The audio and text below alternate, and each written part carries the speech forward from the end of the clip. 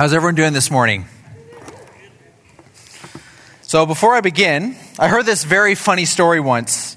And as many of you know, we're going through our values as a church. And if you go on our website, we have sort of an accessed link on there where you can read a bit more about who we are, what we value, and what we're chasing. And so right on our site, it says this: our values are our treasure. And rather than rules, our values are essential building blocks that are born out of our convictions about how we should live according to God's word.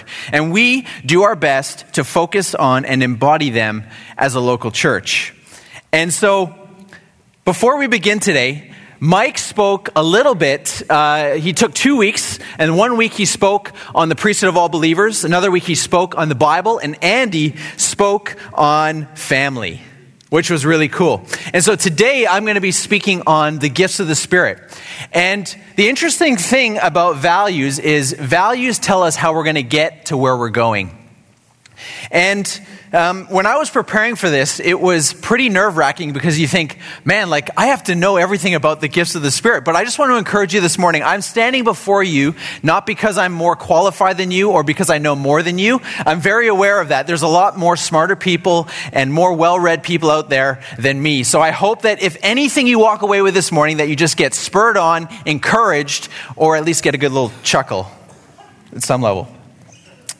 But in regards to the Bible, we are a church who believes that the Bible is the absolute Word of God. We don't venture outside of it. We don't read between the lines. We read what's there, and we want to do our very best as a church and as a people to live by what God has called us to. This morning, as I'm talking about the gifts of the Spirit, I heard this really funny story, and it went something like this. This young guy got up in the middle of a service, and he wanted to give a prophetic word. And the pastor says, okay, what is the word? He goes, I really want to encourage people. Great. So he hands them the mic. And the guy stands up there, and he says, "Thus saith the cosmic God of the universe, who holds the earth in his hands and uses it a footstool for his feet, who stretches out the ocean left to right, who removes your sins as far as the east is from the west. Thus he would say to you this morning, God loves you." And that was the end of the word. And the guy said he felt so gypped. It was like one of those big bun, small wiener prophecies. You ever got one of those hot dogs where you bite into it and it's all bread? It was like the guy set the stage. It was all the bun, but when you got into it, there was no meat. And I apologize, and I hope my sermon this morning is not all bun and no meat. But here's what our value is when it comes to the gifts of the Spirit. We say this: we desire the gifts of the Spirit to be manifest in and through our lives on an individual and corporate basis as we function as the body under the headship of Christ. And if you would just turn with me quickly to 1 Corinthians 14, I'm just going to read the beginning of that chapter. And it says this: "Follow the way of love and eagerly desire spiritual gifts, especially the gift of prophecy." And this morning in everything I'm sharing, I hope this theme comes out, and John Piper has probably said it the best, that God is most glorified in us when we are most satisfied in Him. I am just scraping the surface this morning, but if you go on our site, Mark Manfredi, I don't know if he's here this morning, but he's way smarter than me, and he is our resident theologian, and we've done several courses through our Bible school that go more in depth about getting to know the Holy Spirit, the gifts of the Spirit, and you can access them all there, watch them. There's many parts, and so for me, it's more of a broad overview this morning. But I'm excited because I really feel like this is a challenge to us as Christians because God is wanting to move in His church, and He's not going to move on podiums and on platforms. He's going to move in our world, in our spheres, in our influence, in our culture, and He wants to use each and every one of us. But in regards to spiritual gifts, there's 4 places in Scripture that we see where spiritual gifts are identified. The first is in 1 Corinthians 12, 13, and 14, probably the most significant chunk of Scripture dedicated to identifying what spiritual gifts are, what they look like. The second place is in Ephesians 4, and we see there that some of the gifts that are identified in Corinthians, the gifts are actually given by the Holy Spirit. The gifts in Ephesians 4, the apostle, the prophet, the evangelist, teacher, pastor, are given actually by Jesus. And also in Romans 12, we see that there's gifts given by God. And lastly, it's in 1 Peter 4, we see other gifts that are given by God. And so this morning, as I'm speaking, I want and trust that God is going to stir something inside of you for the gifts that he has put in each and every one of us. In 1 Corinthians 12, verse 4, it says this, "Now about spiritual gifts, the special endowments given by the Holy Spirit, brothers and sisters, I do not want you to be uninformed. You know that when you were pagans, you were led off after speechless idols, however you were led off, whether by impulse or by habit. Therefore, I want you to know that no one speaking by the power and influence of the Spirit of God can say, 'Jesus is cursed,' or 'Jesus be cursed.' And no one can say, 'Jesus is my Lord,' except by the power and influence of the Holy Spirit." And I think this is a good precursor for the gifts, because there's a ton of gifts. We must find over 20 gifts identified, or close to 20 gifts identified in Scripture. And it's important that we first establish what these gifts look like by nature. And what Paul is saying here, you see in the first part, he says that no one can say that Jesus is Lord except if they are compelled by the Spirit. So we know something is that the Spirit is working in us to point us towards Christ. The other thing we know is that no one by speaking the power and influence of the Spirit of God can say, "Jesus be cursed." So what the Bible is telling us quite simply is this, is that the Holy Spirit and Jesus always agree. They're always working together for the common good. They never disagree. They're always in unity. They love each other and they celebrate and honor each other.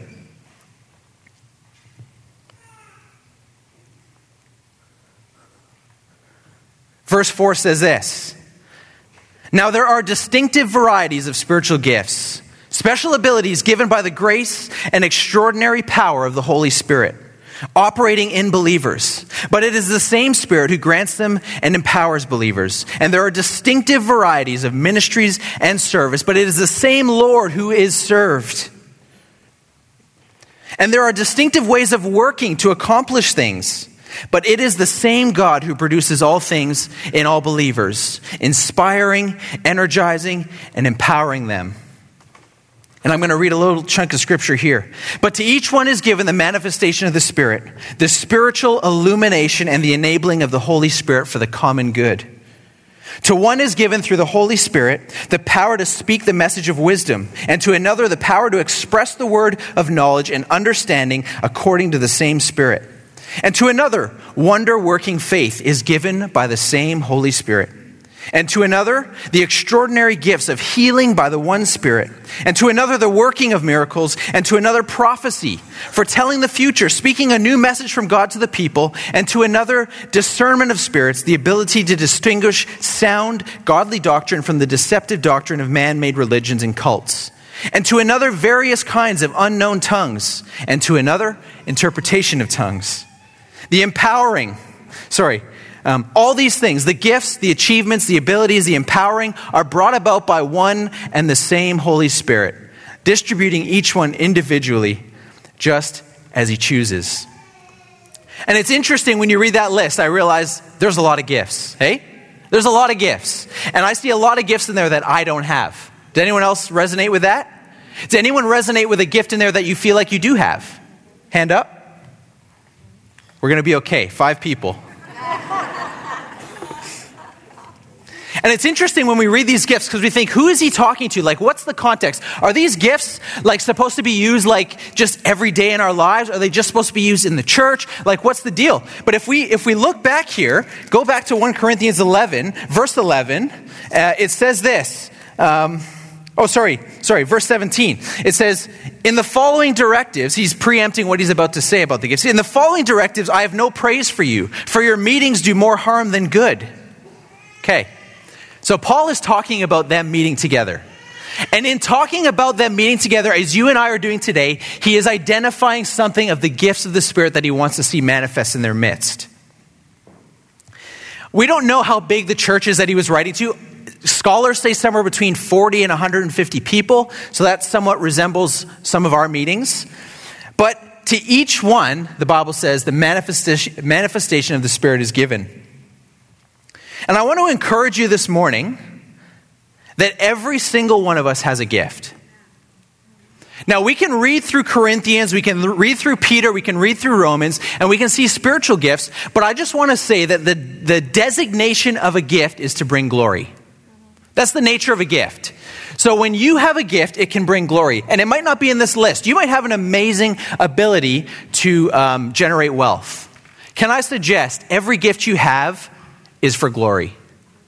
And if we're not giving that glory to God, we're probably using it for ourselves. And when it comes to our meetings, every single person has a gift that was designed to be released in our meetings. Believe it or not. And I was going to call our meeting Sunday service, because has anyone been following media lately where Kanye West has undergone a major transformation in his life? Has anyone seen that? And I'm not here to judge or decide, is it true or is it false? Time will tell, and we want to pray for him and encourage him and love him and trust that God is going to keep him and empower him and let him see amazing things happen in his life. Amen? But he has done this thing called Sunday service. So when I say Sunday service, all I'm talking about is us getting together to meet. And so this morning, I want to encourage you that there is an opportunity in our midst every single time where we don't just show up in this building to say, oh, what am I going to get from God today? What am I going to receive from the person who's talking this morning? Well, how was the worship? Taste test. How was it? It was okay. It's a little bit of this, a little Hillsong, a little Bethel. It was okay. And then we walk away and we think, yeah, I could do that again, maybe. Or, I'm going to change churches because I'm just not getting fed. Hold the phone. You have a spiritual gift, and God has called you to release that spiritual gift in the body that you are a part of. Your gift was designed for Sunday service. In verse 11, it says this, of chapter 12, I believe, it says, all these things, the gifts, the achievements, the abilities, the empowering, are brought about by one and the same Holy Spirit, distributing to each one individually, just as he chooses. Important thing. Some gifts really appeal to us. Man, I want that power gift. Bam! Limb, grown. I know your future. Bam! I want that gift so bad, but guess what? We can't earn the gifts. They are given by the Spirit, and guess what? He chooses what you get. You don't choose what you get. You can desire the gifts, but you don't get them. He chooses what you get. And how many know? Anyone ever got super frustrated? Like I had to put on these face plates like over our plugs at home because we had done some painting, right? And I get the screwdriver out and I got a Robertson on there, but I really need a Phillips. You're like trying to make it work and it's just not quite right. So I just think about it. That's kind of like the gifts, right? It's like what is the best gift? It's the gift you need right now, right? Like my body's functioning pretty much 100%. So like I don't really need healing right this second, but dang, a little encouragement would be nice. Do you know what I'm saying? And that's how it works. It's like the gifts come in God's time. And Paul is writing this letter to the Corinthians because the Corinthians had something called a severe case of jail body. We all know what jail body is, right? The guys who go to the gym and it's like prophetic words, miracles, healing. And then it's like gifts of mercy. You know what I'm saying, right? It's jail body. It's like a little top heavy. And Paul is writing this letter to the Corinthians because they had a severe case of jail body. And that's what happens when we as Christians exalt one gift over another. We inevitably grow disproportionate. I'll never forget this story. I had a gym teacher when I was in high school. And he shared this story because he was talking about the importance of the human body. And he had a friend who actually had lost his pinky toe in an accident. And the crazy thing about the pinky toe was that this guy had to learn how to relearn how to walk.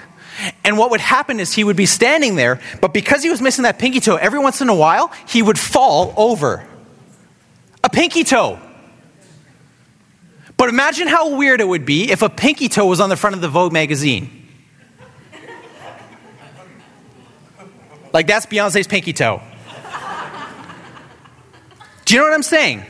And yet something so small brings stability into our lives. That's the way the gifts work. And when we exalt one over the other, we get disproportionate. And it's not up to us. Isn't it the passage is like, doesn't the potter have the same right to make out of the same lump of clay something for common use and something for noble use? And a lot of the time we as Christians, we can crave the noble, but actually in a lot of moments in our life, what we need is the common. We need that back rub. We need that encouragement. We need something simple. I'll never forget when I left, when I was in debt, tremendous debt, and I had to go to camp. And I was so properly roasted. I didn't have enough money even to get enough gear to go to camp. And I sent a text out to a whole bunch of my friends. And a couple of my friends, they're not the people that are going to stand up here and preach. They're not the people who are going to be like smiling and being on the videos and all this. No. One of them was Brandon Miller. And he said, I got you, bud. Hard hat, safety glasses, gloves. You know what? I didn't need healing. I needed money. But this is how God works. The gifts are designed to give you what you need when you need it. There's that verse that says, he who receives a prophet receives a prophet's reward. And this morning, as I'm spurring you on and challenging you into what God has for your life, because the gifts are many and they're wide and they're vast, and some are big and some are small and some are colorful and some are simple. But this morning, I just want to say that it is each and every one of our jobs, not only to know what God has put inside of us, but to know what God has put inside of each other. Have you ever had the privilege of leaning on someone for the gift of God in their life? You ever had that privilege? I remember once we were at this Equip training time conference thing, and there was a man there, Ken Grenfell, and we've seen Ken here a few times. He's good friends with Mike and Debs. But I have such faith for the gift of God on Ken's life, for the prophetic. He's amazing. He just can read someone's mail, and he's such a father, and he's encouraging and all these things. And I had a friend at this conference who I just really wanted to see them get rocked by God. And I thought, if anyone, it's going to be Ken. I just have such faith. And I took this guy, up to Ken. I said, Ken, can you pray for this guy? He said, sure. And he started to pray for him, and it was all fine and well and like accurate things, but it didn't appear to be like a very high impact moment. And then Ken turned to me and he goes, I just want to pray for you. And he began to pray for me, and I just got absolutely rocked. But it reminded me in that moment, it's like when you receive a prophet, you receive a prophet's reward. When you receive an apostle, when you receive any gift, you receive the reward of that gift. And so this morning, as I'm challenging you, just remember that God has put a gift in the person beside you, behind you, in front of you, all around you. And when you start to acknowledge that gift in them, call that gift out of them, you will actually start to see the reward of it in your own life.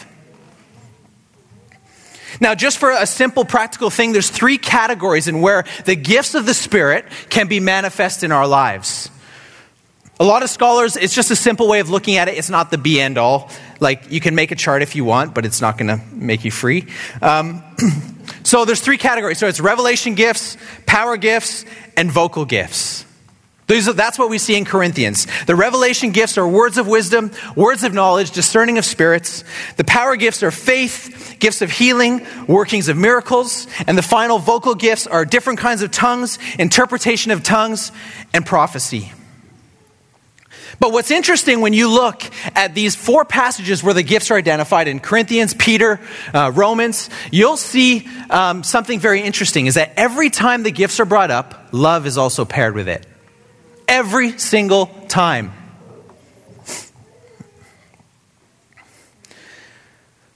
Love is so important, isn't it?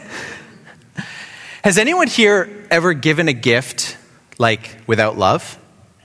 Put your hand up. Liars. Has anyone... Now I really know you need Jesus. Okay, just kidding. Has anyone here ever given a gift and begrudged the gift? Like you didn't want to give it. Like sometimes it's like something can go just wrong. Like you have this gift for someone in your family or your kid or something, and then they just do something to really get under your skin. You're like, I actually don't want to give this gift to you. at all. Right? The crazy thing is that it wouldn't matter. If you gave them the gift, they could still enjoy the gift. But when we have love, when we live our lives in love, that is actually what enables us to also receive something out of giving the gift.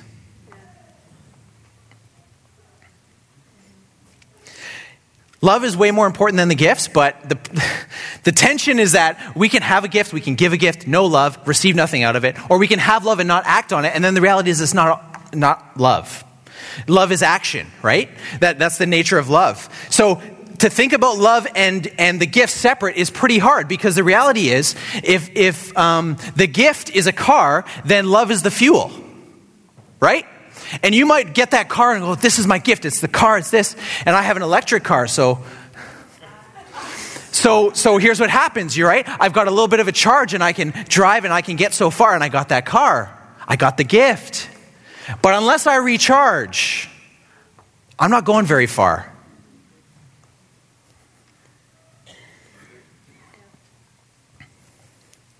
Romans 12 says this, in verse 3, Paul writes, "For by the grace given me, I say to every one of you, do not think of yourself more highly than you ought, but rather think of yourself with sober judgment, in accordance with the faith God has distributed to each of you. For just as each of us has one body with many members, and these members do not all have the same function, so in Christ, though many, form one body, and each member belongs to all the others." Each one belongs to all the others. How would you handle your gift if your perspective was, actually, this is not my gift? This is a gift that was given to me for the bettering of everyone else. How would that change the way you hold your gift? Money's an easy one. Let's say God has given you the gift of accumulating wealth. If it's all you, if your gift is for you, you'll never open your hands on your wealth. But Paul is identifying something very interesting. He says, consider yourself no better than anyone else. You see, if I live my life through the identity of my gift, like, I'm called to preach. I'm called to preach, and I'll never be happy unless I preach. It's kind of partly true, because God has designed it that you will feel fulfilled when you live out what He's called you to. That is true. But there's such a limit when we function our gift without love. There's a limit to it. There's a cap on it. And the Bible uses a word for gift, which is like the gift of God. It's the word charis, right? It's grace. But when it's speaking about the gifts, it's the word charisma. Charisma. And this word is interesting because it's a specific grace. It's a grace that is for a specific situation. It's not charisma we think, that person has a lot of charisma. Like, ooh, they float. No. That's not what it means at all. It just means a specific grace.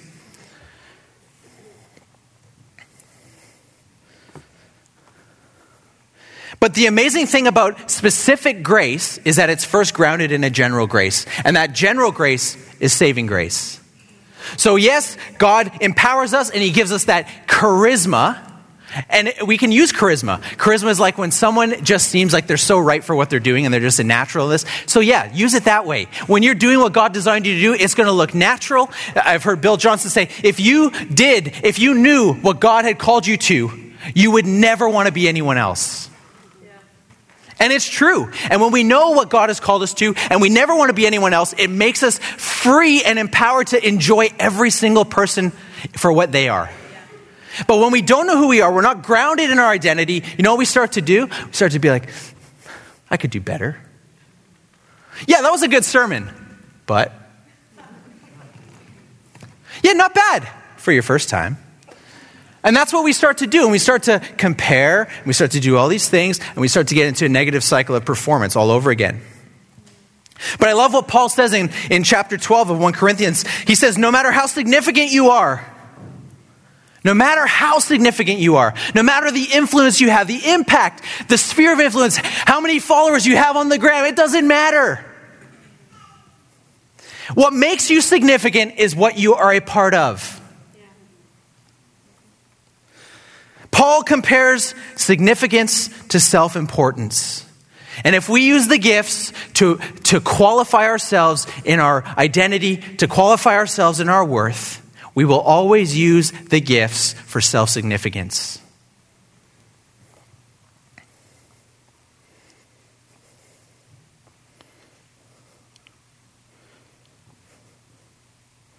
But I do think, as Christians, as we mature, in love, we will see gifts not as a destination, but as tools to getting love into people. You see, it's interesting for us to read the Bible because it says, follow the way of love and eagerly desire the gifts. But it's so easy for us to put the gifts on a pedestal or as like the source of our happiness or like a destination. It's like, man, when I heal somebody, I always think like, am I the only one who dreams this way? Like by the end of my life, I would love to see someone raised from the dead. Like, you know what I'm saying? Like for now, I'll just like, if my wife's foot's hurting, I'll be praying for her, but like massaging, like I'll start small and like see if it comes through and then eventually I'll raise someone from the dead. But you know what I hope happens? I hope tomorrow, every one of you raise someone from the dead, so that climax is done and out of the way, and you think, now what? I still need to be happy in my life, and now I've raised someone from the dead, but I feel dead. Why? Because there's no happiness. The gifts are not an end. They're just a tool to get love into people. That's why Romans is talking about that same lump of clay and doesn't he have a right and is, like something for significant use. You think about it, like if you have a high view of yourself, like in an unhealthy way, let me just say you are clay.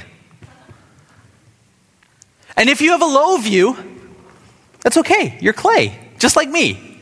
But the crazy thing is when you think about it, it's a lump of clay right there.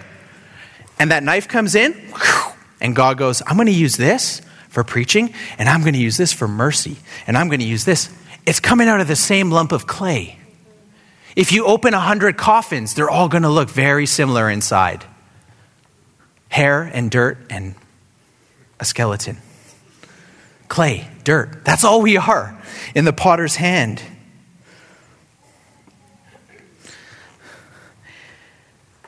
When we look at our values, as we're looking at now, it's easy for us to categorize them. It's like, one of our values is the Bible. Let's just put it over there. One of our values is family. Let's put it right there. The priesthood of all believers. That's a great one. Let's put it up there. Oh, and the gifts of the Spirit. Yeah, no, I like the gifts of the Spirit, but we'll get to it. Let's put it over there. The problem is this, is that values don't work independent of each other. It's like a team. It's like a hockey team. You go, every hockey team is chasing the Stanley Cup. That's what they're doing. Every single NHL team is chasing the Stanley Cup. Now, how they get there might be different. If one team prioritizes defense, another team prioritizes offense, they go, this is the key to our success, this is the key, this, that, the other. It might change the way they go about it, but ultimately the goal is the Stanley Cup, right? So it is with these values for us. Is that when we are chasing what God has called us to, we know that the values are how we get there. So when we look at the gifts of the Spirit, we look at them through the lens of the Bible. Because we know, Scripture tells us, that the Spirit of God in man will never say Jesus is cursed. And the Bible tells us that in the beginning was the Word, and the Word was God. So we know that when we prophesy, when we speak, when we respond to God through one of the gifts that He's put inside of us, it's always going to come in line with the Bible. Always. It's never going to venture outside the lines. What about the priesthood of all believers? You saw the list I read, how long it was. And you know you don't have all those gifts. And I know I don't have them all. And so that's what happens. The priesthood of all believers. When everybody brings their little bit. When everyone brings their piece, it forms the puzzle. You probably have amazing analogies about that, but you get the picture. Is that God has called you to bring a piece. Or what about family? We don't earn our gift. You didn't earn your last name. You didn't even choose to be born. You were just born. God chose you. God formed you in your mother's womb. He counted the number of hairs on your head. He gave you His last name. And if you want to function in your gift in the best way possible, you got to function from a place of sonship and daughtership. If I use my gift to identify myself, I will always be functioning in a subpar identity.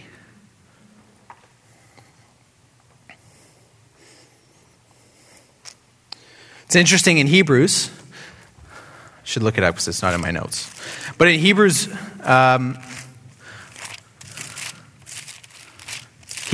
1 or 2, it says this. It says this in 3, the beginning of 3. It says this. Therefore, holy brothers who share in the heavenly calling, fix your thoughts on Jesus, the apostle and high priest whom we confess. He was faithful to the one who appointed him, just as Moses was faithful in all of God's house. Jesus has been found worthy of greater honor than Moses, just as the builder of a house has greater honor than the house itself.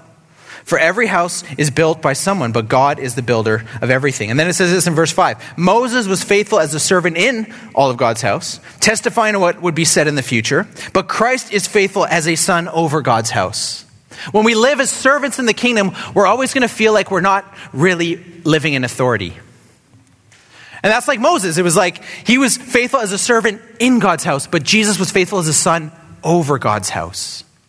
See, as soon as we accept our identity, before we start operating in our gifts, we start accepting that identity as a son, we will walk out the gifts in authority. And we all know this, is that the kingdom is less about ability and more about availability, right? But I do think that when the pursuit of our lives flows out of the overflow of God's love for us, everything he puts in our hands will be a tool to glorify him and to serve others. Because in the kingdom, the servant is greatest of all. And I can't help but think about Jesus in his life at the Last Supper. Put yourself at the Last Supper. Jesus is there. He knows he's just had 3 years of incredible ministry. He has seen some things. Wasn't it Peter who described Jesus in Acts? And he says, Jesus was a man called of God who went around doing good and healing all who were oppressed of the devil. A man filled with the Holy Spirit and with power. And that was his recollection of who Jesus was. He was a good man. He went around doing good, healing every single person of the devil, basically. We're talking about Jesus who walked in full authority. And put yourself sitting around a table with Jesus, Jesus knowing that he's about to do something tremendous on the cross. And he's sitting with his disciples. When I put myself there, you know what miracle I probably wouldn't have minded, and forget my crassness in it? I wouldn't have minded a little water to wine in that moment. Right? A little something. A miracle. God, just shoot into heaven. Just do something. Just change this mood and atmosphere. All these things. But Jesus does something knowing what he's accomplished in life, knowing what he's about to do. And he picks up a basin and he picks up a cloth and some water. And he goes around and he starts serving his disciples.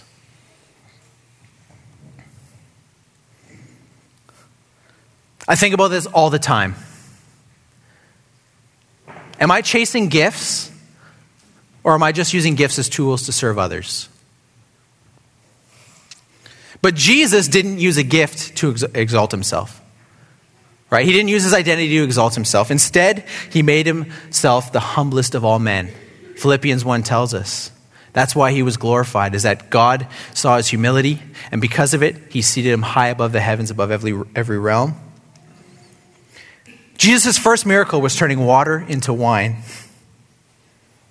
So if we're going to take that and place it on our chart, that was a miracle, wasn't it? Working of miracles. Bam, water to wine. Best for last. But the last gift that he gives is actually a gift of service.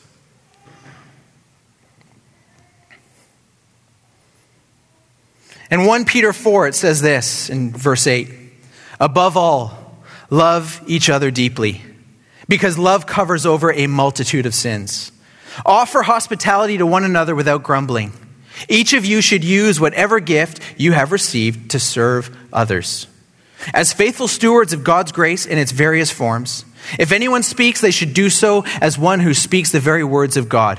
If anyone serves, they should do so with the strength God provides, so that in all things God may be praised through Jesus Christ. To him be the glory and the power forever and ever. Amen. God is most glorified when we are most satisfied in him.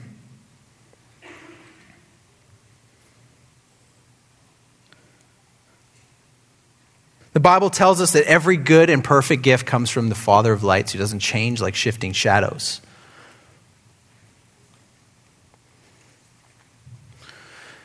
And I think just as I close this morning, I feel like there's a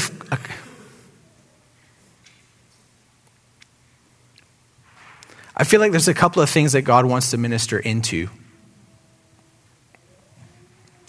Because there's something about the gifts of the Spirit that I can't shake. And it's this, is that every gift that God gives you also comes with a graveyard. Every single gift that God gives has a graveyard. Because every single gift that God gives was designed to bring life into a dead situation.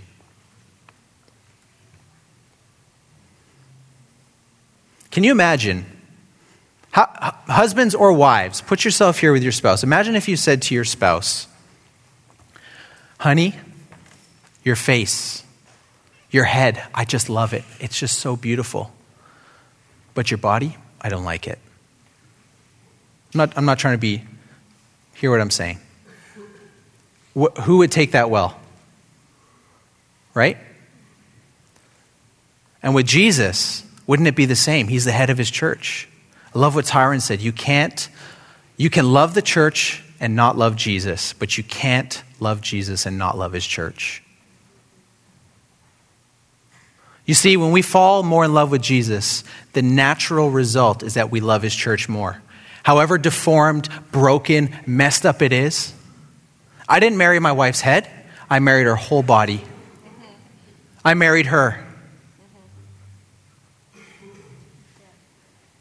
When we come in union with Christ, we're not just coming into union with Christ, we're coming into union with his body.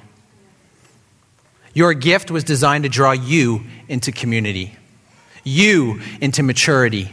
And if you are a son or a daughter, which you are, then God's plan of his strategic growth plan for your life is pretty simple. He's not making you a rock star, superstar, preacher, worship leader. No, he's making you a son and a daughter who is going to become a father and a mother.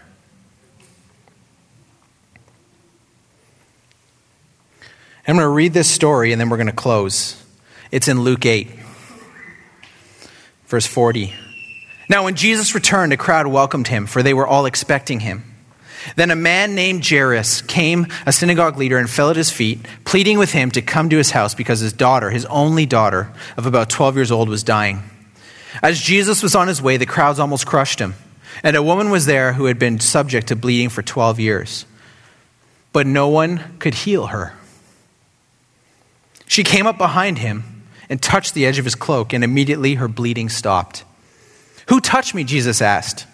And when they all denied it, Peter said, Master, the people are crowding and pressing against you. But Jesus said, someone touched me. I know that power has gone out from me. We all know the story.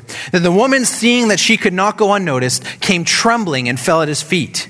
In the presence of all the people, she told why she had touched him and how she had been instantly healed. Then he said to her, Daughter, your faith has healed you. Go in peace. While Jesus was still speaking, someone came from the house of Jairus, the synagogue leader. Your daughter is dead. Don't bother the teacher anymore. Hearing this, Jesus said to Jairus, don't be afraid. Just believe and she will be healed. When he arrived at the house of Jairus, he did not let anyone go in with him except Peter, John, and James, and the child's father and mother. Meanwhile, all the people were wailing and mourning for her. Stop wailing, he said. Jesus said, she is not dead, but asleep. And they laughed at him because they knew she was dead. But he took her by the hand and said, my child, get up. And her spirit returned, and at once she stood up. And then Jesus told them to give her something to eat. And her parents were astonished, but he ordered them not to tell anyone what had happened. It's interesting to me, if there's any doctors or nurses in here, Jesus has just broken all the rules about best practice. He has a woman with an issue of blood who's been struggling for 12 years. She's going to live till tomorrow. We have a child who seems to be in the clutches of death in that very moment, and yet Jesus pauses for a moment just to say, "Who touched me?" Now, if you're Jairus, you're the dad, you're standing there thinking, "I don't have any other hope, but I'm waiting for this guy, and he's busy ministering to someone who can wait, but I can't wait." See, Jairus was looking for a healing, but what he didn't know he was about to experience was a resurrection.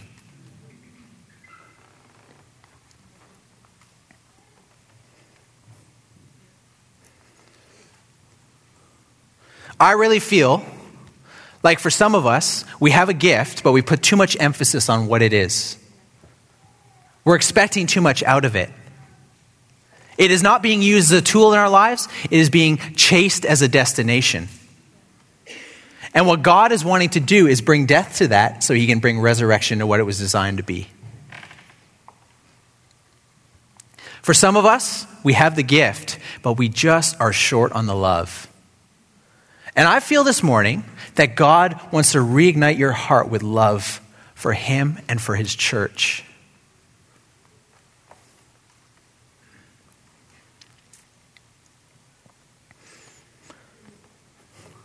I wonder if we can just take a moment now, if the team wants to come up. But let's just take a moment and do some business with God, just for a sec. Doesn't have to be anything crazy. But if you feel like you need a recentering, it's that simple. The Bible tells us that the gifts and calls of God are without repentance. You can have a gift. You can even use that gift once in a while. It can be here and there, whatever. No matter how sinful you are, no matter how many bad things you've done, God will never take that gift away, ever. He cannot.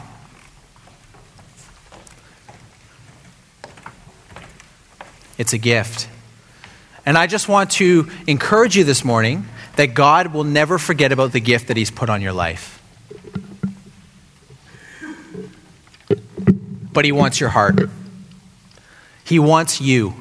He's chasing you. He's putting tools in your hands to serve others. The gifts are given to you so that you can in turn give those gifts to others.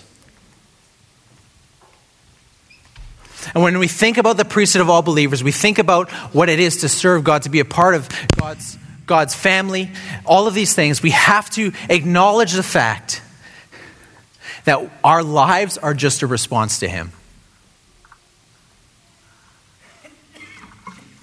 There's no initiating in the kingdom for us. When we respond to the gifts, when we stir up the gift that is inside of us, as Paul said to Timothy, when we stir the gift up inside of us, it's because God is wanting to awaken that gift and send it into a graveyard. And I just want to remind you that we all have a graveyard that God wants to put us in to bring life into. And he's going to ask you the question he asked Ezekiel: can these bones live? And when we partner with him in that gift, God responds by the power of his Spirit. He moves in power. And no matter how beautiful that gift is, when we surrender it to him, the effect it has is always bigger than what we did. If you can manage your gift, if you can determine the outcome of your gift, can I suggest you probably haven't surrendered it to God yet? But there's an element of this when we surrender it to God that he can do what only he can do. So Holy Spirit, we just take a moment this morning.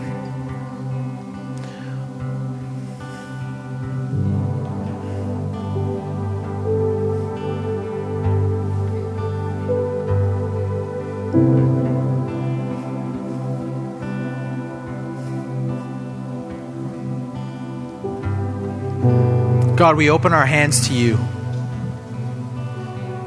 Lord, wherever we're at, Lord, whether we think our thing is insignificant, Lord, whether we are over-exalting that thing, Lord, we just lay it at your feet right now.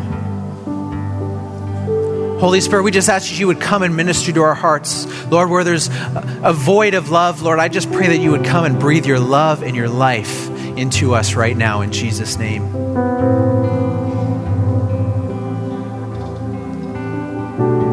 Lord, we want to be a people who are found in your presence.